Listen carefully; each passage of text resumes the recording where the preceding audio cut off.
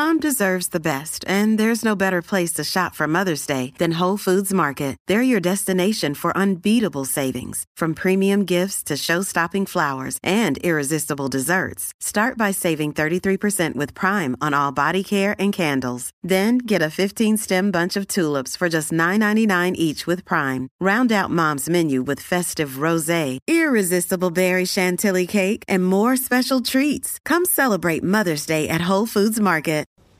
Well, howdy there, Internet people. It's Bo again. So today we're going to talk about the American man, the ideal American man, the myth of the ideal American man, that tough guy image. We're going to talk about that because one side of the American political spectrum has been talking about it a lot lately. They've been making a lot of false assertions. You have the President of the United States saying that men are going to be insulted because of Harris's selection. No, that's not a thing. No man is insulted by that. Some little boys may be, but no man will be. You got the whole Ben Shapiro thing. You have a giant list of men on the right that have decided to make this the talking point of the month. And then apparently you had a rather prominent woman on the right side kind of go on a rant. I didn't track this down and watch the whole thing, but I saw little clips. And she said that the men were all fake. Trash was one of the words that she used. It's funny. Because of the jobs that I've had over my life, I know some tough guys. Those ideal American men, the ones that, get movies made about them, stuff like that. And this one crew of them, they always work together. And we're talking about a group of guys that moved as one at all points in time. When they were working, after they stopped working, they kind of scattered around the country, but through a weird twist of fate, a few years ago, they were all pretty close to each other, geographically speaking. So they decided to meet up at this place called McGuire's. They invited me, and I went. And, I wasn't part of this little circle, but I'd worked with them before. I'd seen them. I was one of the last ones to arrive because I live closest. That's how that works. Go in, walk past the hostess, because there's only one little area that could seat this many people. And when I see them, I couldn't stop laughing because I'd never seen them outside of a work environment. You probably have this image of guys like that. Imagine all of them wearing Oakleys and shirts with the American flag on it and stuff like that. Nah. One of them looked like he just walked off the beach because he's a surfer. Another one looked like he had just walked out of a rap video.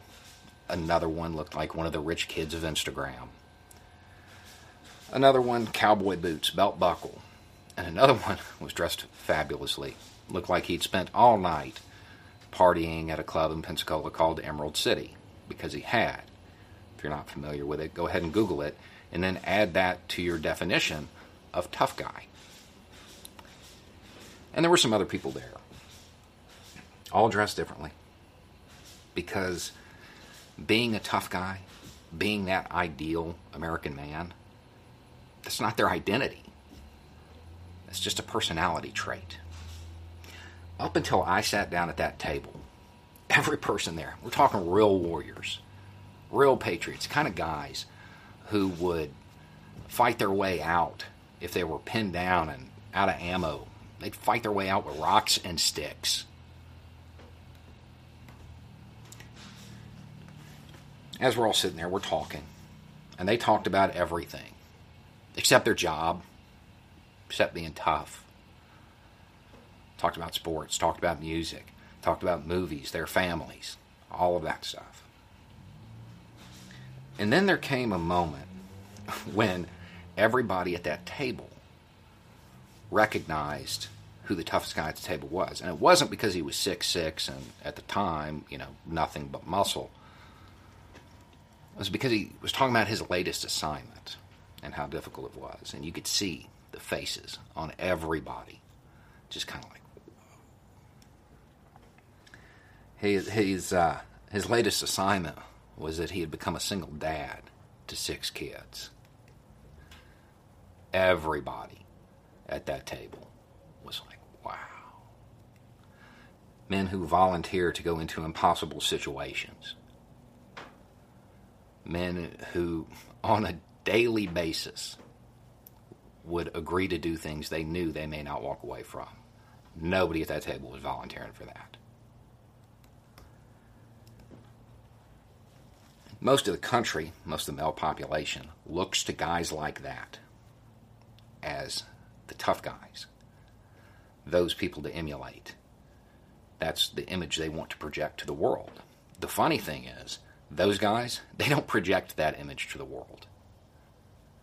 They don't walk around and advertise, hey, I'm a tough guy.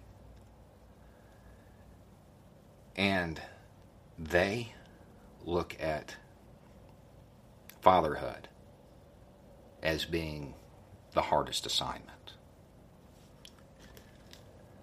I think the country may have its idea of masculinity a little messed up. I think they may be off a little bit, because the real tough guys, it's not their image. Those that they idolize something else. They see that as more manly, more difficult, more of a challenge. Masculinity is not all about destruction. A lot of it has to do with creation. A lot of it has to do with good things, not just tearing down what somebody else has done. Masculinity is not about keeping people down. It's about lifting them up. Understand that every guy at that table, when they were doing horrible things, in their mind, on some level, they were doing it to build something better. Masculinity isn't about hurting people. It's not about destruction. It's not about killing. It's about making things better and uplifting people. The hardest uniform that any of those guys had apparently ever seen wasn't a plate carrier. It was a burp cloth. Anyway, it's just a thought. Y'all have a good day.